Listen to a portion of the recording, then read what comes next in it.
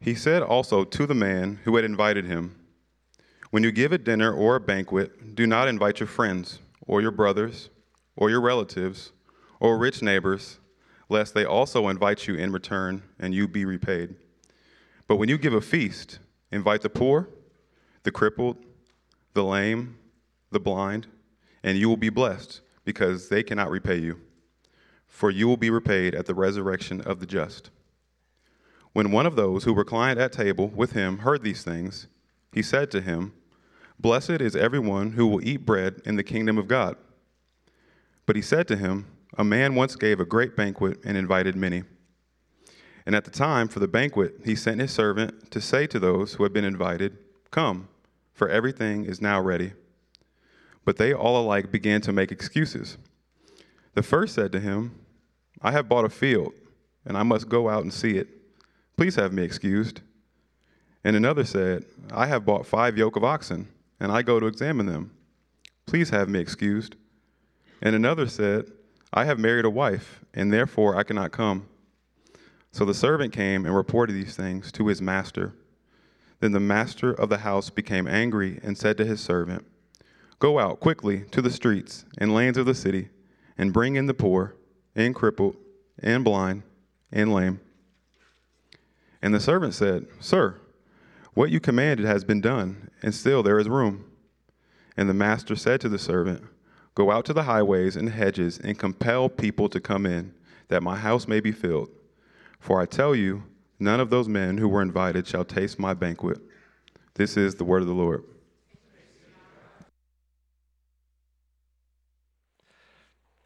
Father, we're thankful for your word that speaks to us, no matter what stage or season we might be in. And we're thankful for the way that it reveals your generous heart of hospitality, that you are the great host who longs to fulfill our hearts and souls with the finest of fares, to give us the greatest desires of all, yourself, and to satisfy us forever with your presence. Father, as we come to this passage this morning, would you open our hearts to receive your word? And would you grant me clarity of word and thought so that we might receive this invitation to salvation at the banquet of God? We pray this in Jesus' name. Amen. Back in 2009, there was a banquet for the ages. Astrophysicist Stephen Hawking had a very unusual way of throwing a dinner party. He found a banquet hall, got good food, nice ornaments and decorations, all the things you would expect, except for one thing, a very unusual guest list. You see, exclusively invited to this banquet were travelers from the future. Stephen Hawking had an idea. He might be able to prove that time travel was possible, you see, if he threw a banquet and then didn't invite anyone to it until after it happened. So what he did is he set up the banquet, he sat in the room by himself for several hours, and then after it occurred, he sent out invitations far and wide in the hopes that someday a time traveler would find his invitation and come to that exact place and time and prove time travel was possible. Unfortunately, as in his own words, nobody showed up. He sat there in a very awkward, opulent room for hours on end, and nobody came to his party. Someone pointed out to me this week, that's a bummer at 2 levels for him. At one level, it proves, or at least comes close to proving, that time travel is not possible. But on another level, if it is possible, it proves no one wants to hang out with Stephen Hawking. A party is only as good as the guests that arrive to enjoy the host's generous hospitality. That's a principle that's been true for thousands of years. This morning, we're going to learn a lesson from Jesus about an invitation that's been extended to each of us, to a banquet that is truly for the ages. The great banquet of God himself, the most generous of all hosts, who is extending his hospitality to the most unusual of guests. This morning, we will learn from Jesus' interaction with a group of very religious people around a dinner table this one central truth: that we must not miss our invitation to salvation at the banquet of God. I'll say it again so we don't miss it. That we must not miss our invitation to salvation at the banquet of God. We'll see that in two stages, two different scenes. Jesus at a dinner party. The first has to do with who you invite, and the second has to do with how you respond. Let's begin in that first section, 12 through 14. Who to invite to your parties. If you weren't here with us last week, let me catch you up. Jesus was at a dinner party of the upper crust of the religious elites in his day. It was on a Sabbath day, which meant that only the theological heavyweights would have been invited to dine at the very important ruler of the Pharisees' house for after Sabbath synagogue dinner. While he's there, though, Jesus has totally trampled on the decorum of the event. He has seen fit to offend virtually everyone that's there. He did so first by exposing their lack of compassion, doing a miracle of healing on the Sabbath day in their midst.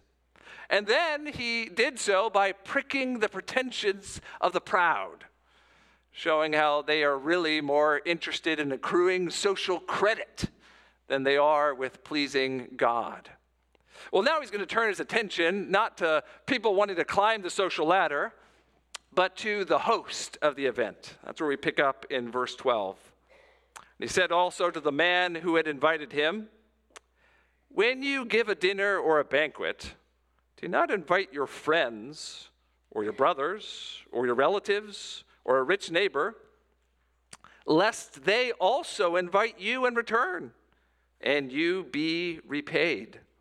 But when you give a feast, invite the poor, the crippled, the lame and blind, and you will be blessed, because they cannot repay you, for you will be repaid at the resurrection of the just." Jesus turns to his host and gives a teaching designed to provide a heart check. Look at the list of the people you invite, and it'll reveal something about what you care about most. He gives a warning that cuts against the grain of what would have been accepted societally back then. He warns against the assumption of what all of us would do with our dinner parties. That is, that we would extend generous hospitality to the people we're close to, our relatives, our friends, our neighbors, the people in the same social circles as us, the people that live in the same neighborhoods that we do, that have the same types of jobs that we do, that like the same sort of things that we like. Along these lines of affinity, it's easy to be generous.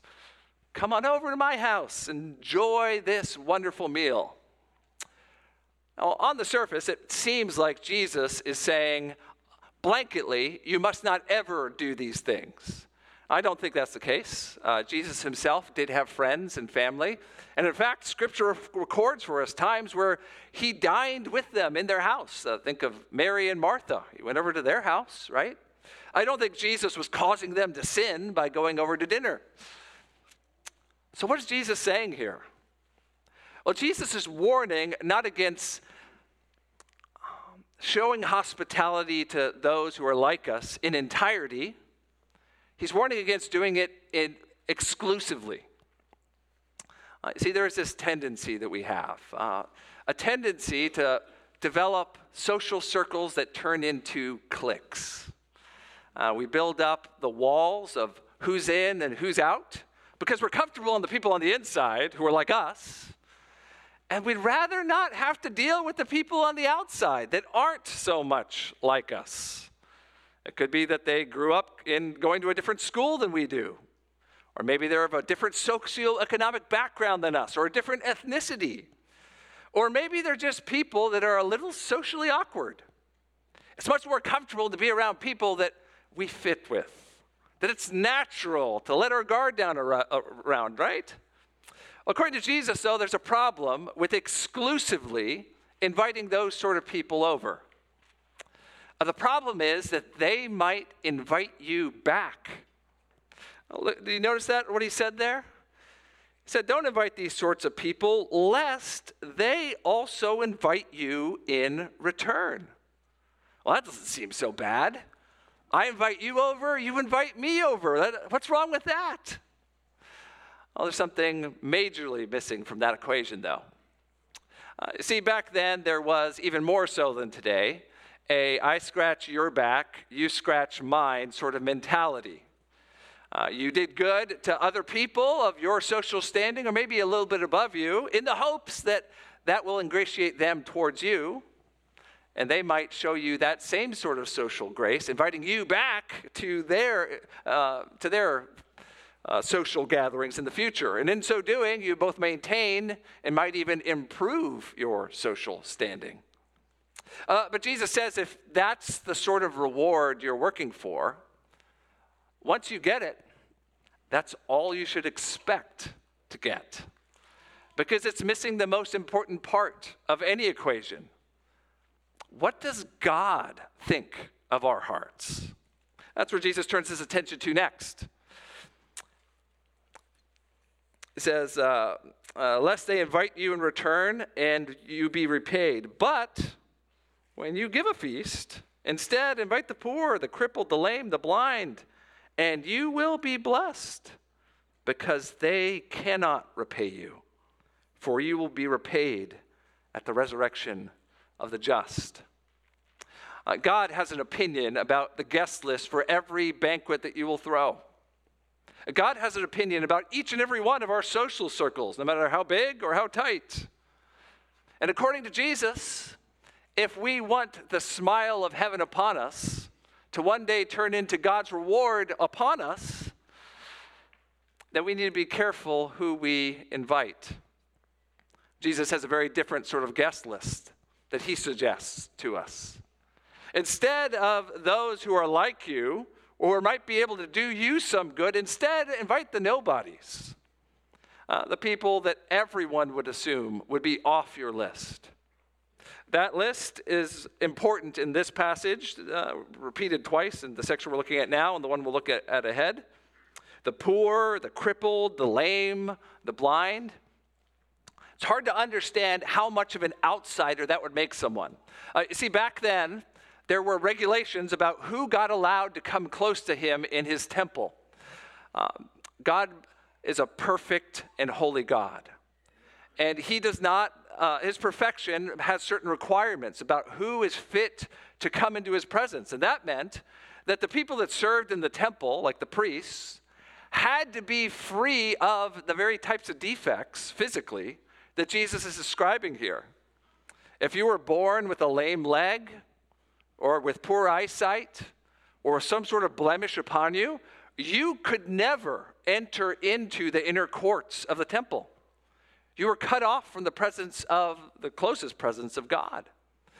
Well, people had drawn lines from, well, if God won't let them close here, then why should I let them close in my social circles?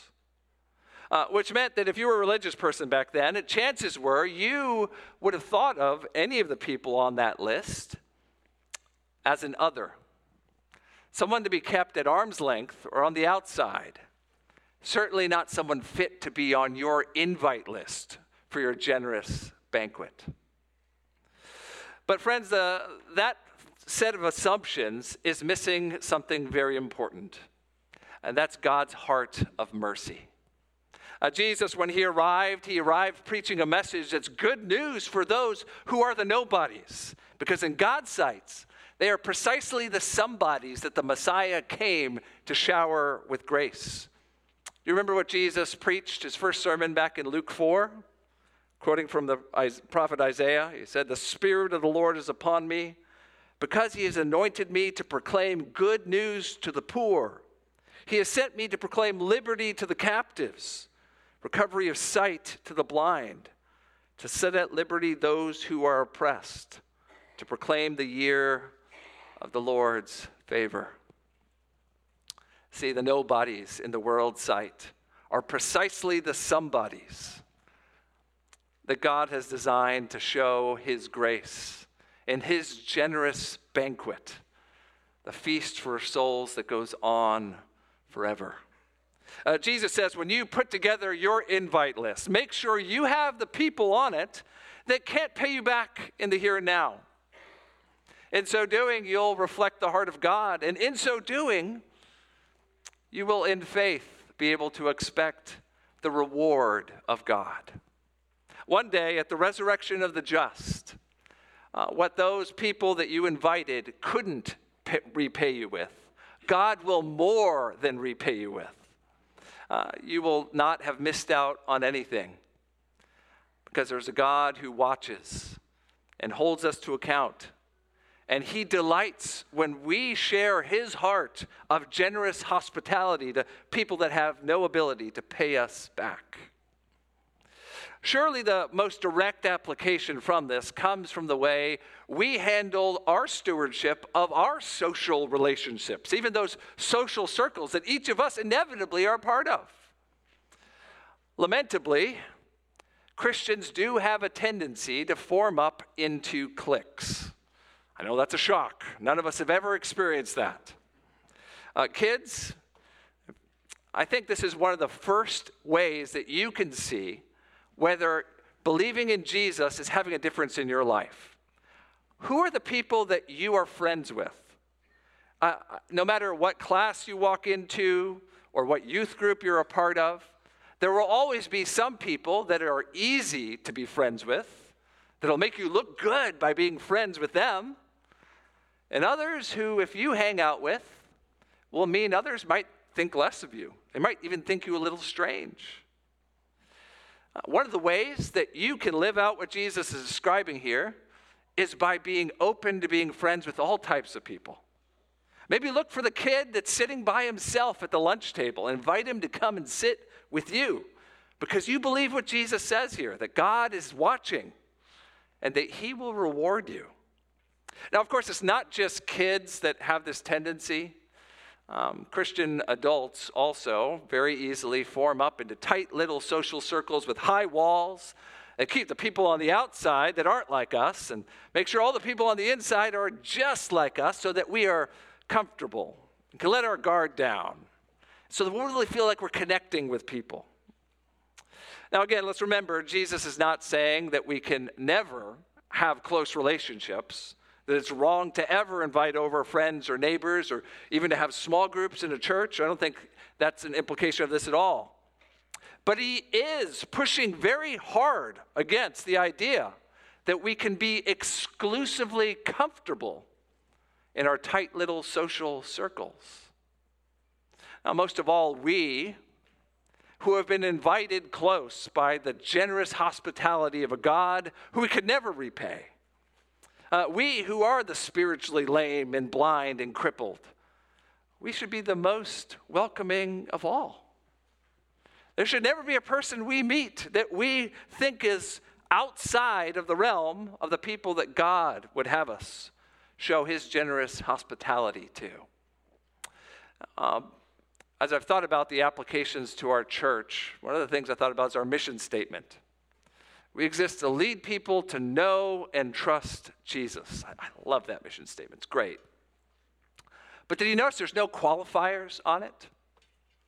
We don't exist to lead certain types of people to know and trust Jesus. Not just 20-year-olds like us, if you're 20. Not just people in a certain income bracket, whatever yours might be. Not just people that look like you or came from the same type of family as you. Now, we believe that we are here to lead all types of people to know and trust Jesus, to have hearts and hands that are wide open in generous hospitality, because that's the way God has received us. Now, church, I know it's possible for any, even Bible-believing, gospel-loving church to one day turn inward and form up walls of cliques, but I have to say, as I have looked at our congregation, I praise God that I don't think that is largely what we are like. Yesterday was a wonderful snapshot of it. We had people from all different ages and stages and backgrounds coming from all over the city, coming to our church property, and they're enjoying our food. And there they were having conversations with our members. And I rejoice that that is the heart that I hear again and again from visitors that is present among us. Now, I would just encourage you in that. Keep doing that. And let's pray that the Lord would prevent us from doing the very natural thing in our flesh, from at some point saying, you know, I've got enough friends. I don't need to be concerned with welcoming that person after service is over. I don't need to invite that younger couple over to have a conversation about parenting and how I might be able to encourage them. Let's always ask the Lord to help us, to have our invite list, always have room for one more, and believe that he will provide us with the grace. Even if one day our reward doesn't come until that final day when Jesus returns. Jesus gives us here a quick way that we can test our hearts. How generous and hospitable are we really? Well, just look at the people you invite to come close. Are they the people that can pay you back, that are just like you? Or are they the people that only if you believe that one day God in heaven will reward you, will there be any gain if you spend your time, talent, and treasure to reach out to them? Jesus says, be careful who you invite. But next, he turns his attention not to us as hosts, but how we respond to the greatest of all hosts, that is God himself. We see here how to respond in 15 through 24. My guess is you are familiar with the way that weddings operate these days. I'm told it wasn't always this way, but these days there is something called a save the date that goes out. It lets you know the date, maybe the time if you're lucky, but certainly the date of when a wedding's coming. Now, it's not yet the invitation. It's just kind of letting you know it's coming. But you should be prepared for that invitation to show up at some point in the near future once that save the date arrives. And then once the actual wedding invitation arrives, there's a certain protocol, right? You are to RSVP in a timely fashion. You are to say, yes, we are coming, or no, with regrets. You are to indicate how many people are coming. And it would be unbelievably rude if you indicate that 2 of us are coming, and then you show up with 4 of you. Or if you say, yes, we're coming, and then on the day that comes, you regrettably don't attend. There's a certain protocol that comes when you are being invited to a feast of a certain stature like a wedding. Well, that's certainly true 2,000 years ago, even more so. Jesus is going to use the invite system of the ancient world to show us how we must be ready to respond to the invitation to salvation from God to sinners like us. Now, up until now, things have admittedly not been going well at this dinner party for the hosts that invited Jesus. He has basically at this point checked off everyone on his bingo card to have insulted directly. The conversation has been very awkward. There's been a number of those awkward silences that just make you want to wish I was somewhere else at this moment, which is why you can understand what happens in verse 15. Some blessed soul decides he's going to try to inject a little positivity into the dinner discourse. When one of those who reclined at table with him heard these things, he said to him, "Blessed is everyone who will eat bread in the kingdom of God." Now, to understand what's happening here, you have to know a little about their assumptions back then. If you were a religious Jew, you lived under the assumption that virtually all of us, that is the people of Israel, virtually all of us will enjoy God's banquet to come at the end of the world.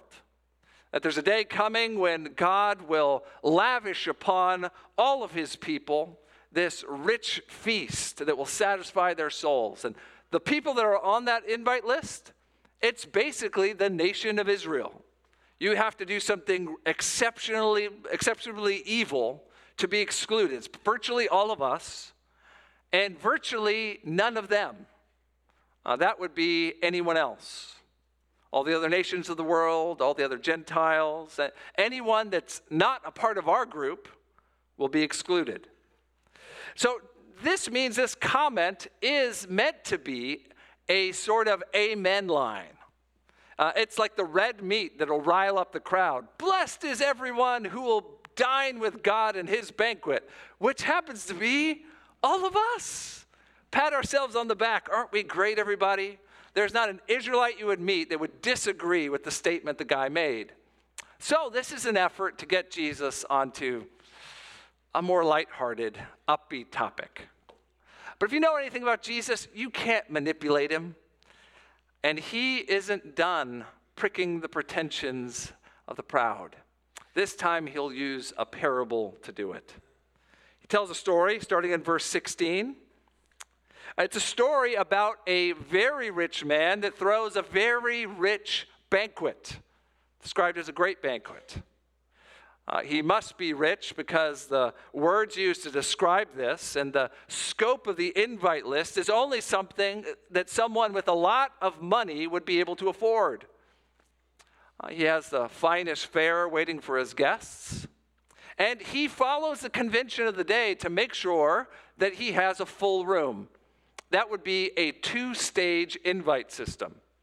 See, the way it worked back then is if you wanted to get people to come to your party, you would send out invitations maybe a month ahead of time. Maybe you'd send a servant out, tell everyone, hey, there's going to be a party on this day. Will you come? Now, that is the moment for the RSVP. You would either say, yes, I'm coming, or no, I'm not. I regret it's not possible for me to come. From that point forward, the invite list is set. Now, they didn't have Google Calendar reminders back then. So there was a second invite that would go out, which is really more like a reminder. This would usually be the day before or maybe the day of the event. They would send a servant to come to all the guests and say, hey, don't forget that party. Remember you said you were coming to it? It's coming in the next day or so. Make sure you're there. Now, to change your RSVP status at that second invite is the tantamount, it's the highest form of insult that you could imagine. It's the most rude response you could give to a host. They've already bought the food. They've already made all the arrangements. There's no going back. And you are spitting in their face to say no at this point. Well, that's important to know because in this story, you would expect that all the people that get that second invite will say, of course I'm coming. But in this story, none of the people that get that second invite say that they're coming. We're given 3 examples, each of them with a paper-thin excuse for why they will not come. They've already responded yes to the first invitation, but when the second invitation comes, one guy says, oh yeah, I just remembered I bought some farmland and I got to go walk around and inspect it. I'm sorry, please excuse me, I'm not able to come. Now, who buys farmland without inspecting it first? Buying property sight unseen is not a good strategy today. It was even worse back then. It's pretty obvious that's a flimsy excuse. The second guy is no better. He says, yeah, I bought 6 oxen, and I need to take them out in the field and take them for a test drive. So I regret I'm not able to come to the party like I said I would. Please excuse me. Now again, who buys oxen without making sure that they can plow a field? Like, it's just basic agricultural categories here. Like, no one does that. This is a paper-thin excuse. It's unbelievably rude, but at least he says, please excuse me. Now, the third guy, man, he has some nerve. The third guy says, not that I bought a field or that I bought some oxen, but I've acquired a bride. But he doesn't even say, please excuse me. He just says, I got married, so I can't come. A flat no. How rude. Now, to be sure, there was some accommodation in Israelite society. If you were married, you were exempt from things like military service. but you weren't exempt from going to parties. I mean, we're talking one night here. This is paper thin. So he gets 3 rude no's, which are meant to show the larger group all reject the invitation they had supposedly accepted before. So what happens? Pick it up with me in verse 21. So the servant came and reported these things to his master. Then the master of the house became angry and said to his servants, "Go out quickly to the streets and the lanes of the city and bring in the poor and the crippled and blind and lame." The master of the house is indignant, as he should be. He's been repeatedly insulted. But he is still going to throw his party. The only thing that's going to change is the guest list. He junks the old one, and he comes up with a shocking new one. He sends his servant into the city and says, "Go round up the nobodies." Those nobodies that no one would imagine I would invite. Those are precisely the somebodies that are going to come and enjoy my feast. Notice it's the exact same categories from the section before: the blind, the lame, the crippled, the poor. Those are the people that will come and sit at that fine table and enjoy the delicious delicacies, to be showered with the generous hospitality of this rich host. But there's a problem. The servant comes back having succeeded, bringing all the people like that he could find. He says, "Master, there's still a lot more room. There's just not enough of them." So the master does something even more shocking. He says, "Let's open it up even wider. Go out to the highways and the hedges. Go to the places that the travelers that are just passing through would be, and bring in the foreigners." In Jewish terms, this would be the most shocking thing of all. Bring in the Gentiles, those pagans that for generations have been worshiping other gods. Go bring them to my feast, because every seat needs to be occupied for the feast that I have prepared. Now, all of that would have been utterly surprising and shocking to the people here, but none of it matches up to the last line, which is the punchline of this whole thing. It's not spoken in the voice of the narrator anymore. Now it's Jesus looking across to these prideful, powerful people right across from him, saying these words: "For I tell you, none of those men who were invited shall taste my banquet." Now, this verse is the key to understanding this entire parable. What Jesus is speaking about here is God's plan, a plan made in eternity past, to bring a group of people close to him, to be satisfied in their souls forever by God himself. The only image fitting for such lavish generosity and hospitality is the richest feast you can imagine. God has been speaking about this and inviting a set of people to it for a long time. Those first sets of invites have been in for generations. He's been sending prophets and writing down scriptures so that the people of Israel, God's people at that time, would know that their invitation to the salvation banquet of God was theirs. But now the moment has come for that second set of invites to go out. God's servant, the Son, Jesus, has gone out as the Messiah. Only he's found people are rudely rejecting the generous invitation of God again and again and again. In Luke's gospel, we've been building to this moment and ones to come. I don't think it's any accident that Jesus has this very stark judgment upon the religious elites of the people rejecting him, positioned at this point, because this is the last dinner that Luke records for Jesus and the scribes and Pharisees. They have said no to the second invitation. And that means they will be excluded from God's generous banquet. But God's plan will not be thwarted. It just means he has to reveal another aspect of it. Turns out, back in eternity past, he had designed for the guest list to include people that no one would have expected, which is why invites have now started going out to the nobodies who are somebodies in God's sight, to the spiritually lame and blind and crippled, the spiritually impoverished. Those who are lowly in heart will find that they are precisely the sort of people that will receive the rich generosity of God forever. And even more shocking, that group is going to include not just Israelites, but people from every tribe, tongue, people, and nation. People from all corners of the world, from all different types of backgrounds. As diverse a mix as you could possibly imagine, this generous host will have at his table forever. Now, if you're here this morning and you're not a Christian, what you must know about what Jesus is teaching here is that this morning you have received an invitation to the salvation banquet of God.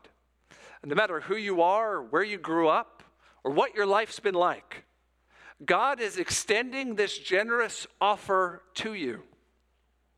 You may not have known it up until now, but God has every reason to be angry with each of us. At some time or the other, each of us has refused God. We've rejected the way he has made us and tried to live for ourselves, or we've closed our ears to the things he said to us and rudely tried to live life on our own terms. The Bible calls this sin.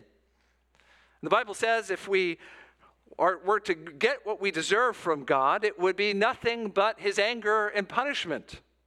But the good news is this: God is a God full of love and mercy and, yes, generous hospitality, even toward his enemies, which is why he sent his son Jesus, not just to pass out invites, but to make those invites possible. Jesus is God's salvation plan. God the Son who gave his life as a substitute for sinners. When Jesus died on the cross, he did so as a sacrifice in the place of sinners of all kinds. God put our sin on Jesus on the cross and punished him in our place so that we can be forgiven of each and every one of our sins, no matter how repeated or heinous they might be. And God didn't just allow Jesus to die on the cross. He raised him from the dead to prove that he actually can bring you close, that he really can get you on that invite list to the great banquet of God. Now, friend, if you're here this morning and you've never responded to the invitation to salvation of Jesus Christ, you must know that there are a long list of excuses that I'm sure your mind will come up with. You might think, I'm too busy right now. I've got other things that are more important. You might think I'm not put together enough to live a religious life like that. Or maybe you think it's all just too unbelievable. Friend, no matter what excuse you've been telling yourself, know that according to Jesus, none of them are legitimate. We must respond when that invitation comes to us because we don't know how many opportunities we'll get. Friend, all you have to do is respond with repentance and faith. Just believe that Jesus really did these things and turn from your sin and trust him. Ask him to forgive you. If you do that, friend, you'll find a peace come into your heart right now, but even better, you'll find yourself seated at that wonderful banquet, satisfied forever in your soul. Now, to all of us who are Christians this morning, I think the application that we are to draw from this is an unending source of hope as we live through difficult times and seasons and trials. Maybe you've had a difficult day or a really hard week or an especially hard month or year. Being a Christian doesn't make you immune from life feeling like it's not going well for you. But what it does do is give you something to look forward to. Hope that your best day is always ahead of you. As Revelation 19:9 says, blessed are those who are invited to the marriage supper of the Lamb. If you've come to God through Jesus Christ, then your best day is not yet here. Because all the earthly desires you have, no matter how good they may be, are actually just an appetizer to get you ready for the true feast of your soul. You forever being in the presence and loving relationship with God. Brothers and sisters, that day is one day closer than it was yesterday. And your place at that table is 100% assured, because Jesus has made sure that you are on his invite list, even though you could never repay him for it. So brothers and sisters, no matter how hard it gets or how difficult the days are, would you look forward to that day of joy that's coming? Would we have joy that we have responded to the invitation to salvation at the great banquet of God? We can never repay him, and that's kind of the point of it all. Back in 1990, there was a woman who had a really hard thing happen to her. She went by the name of Kathleen Gooley. Kathleen was a bride, got to her big day, and unfortunately, her groom got cold feet, which meant Kathleen was stuck with the bills for unrefundable deposits for the reception and the food and the dress, the whole 9 yards. Well, it wasn't an appropriate occasion to have the people she invited come to, so she decided to do something truly radical and shocking. She got rid of her old invite list. She made a new one. She called up the local homeless shelter. She said, would you bring some people to fill up my banquet?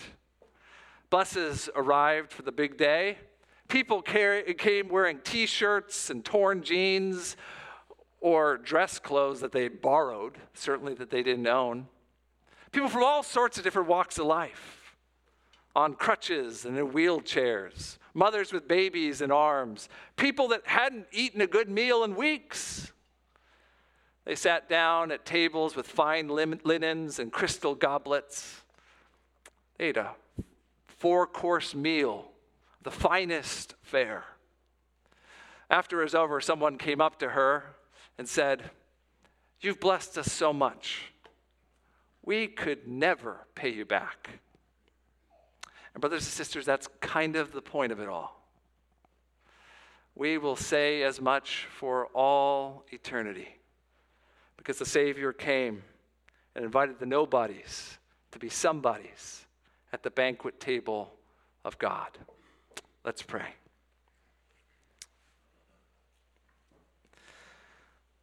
Jesus, thank you for your generous heart to those who have no ability, that have not earned a thing before you, and certainly could not imagine that we could ever pay you back for anything that you've done for us. I thank you, Jesus, for providing everything that was needed for us to be saved and loved and satisfied forever at the great banquet to come. Jesus, I pray for anyone who's here this morning who maybe has not yet taken that step to receive and accept your invitation to salvation. Maybe they've been fearful of what it might mean, or maybe they've just harbored a thought that you might not accept them. Jesus, I pray you would knock down any barriers that would keep them from that beating heart of mercy of our Heavenly Father. And that by faith and repentance, they would know that they are saved and know that they are welcome. And Jesus, I pray now that for those of us who have been saved and have responded affirmatively to that invitation to salvation, that our hearts would be filled with joy. And even as we sing this song, that we would be amazed at the fact that you would invite people like us, the broken, the weary, the poor, the nobodies who are somebodies at your table. Thank you, Jesus. Help us to sing now in your mighty name. Amen.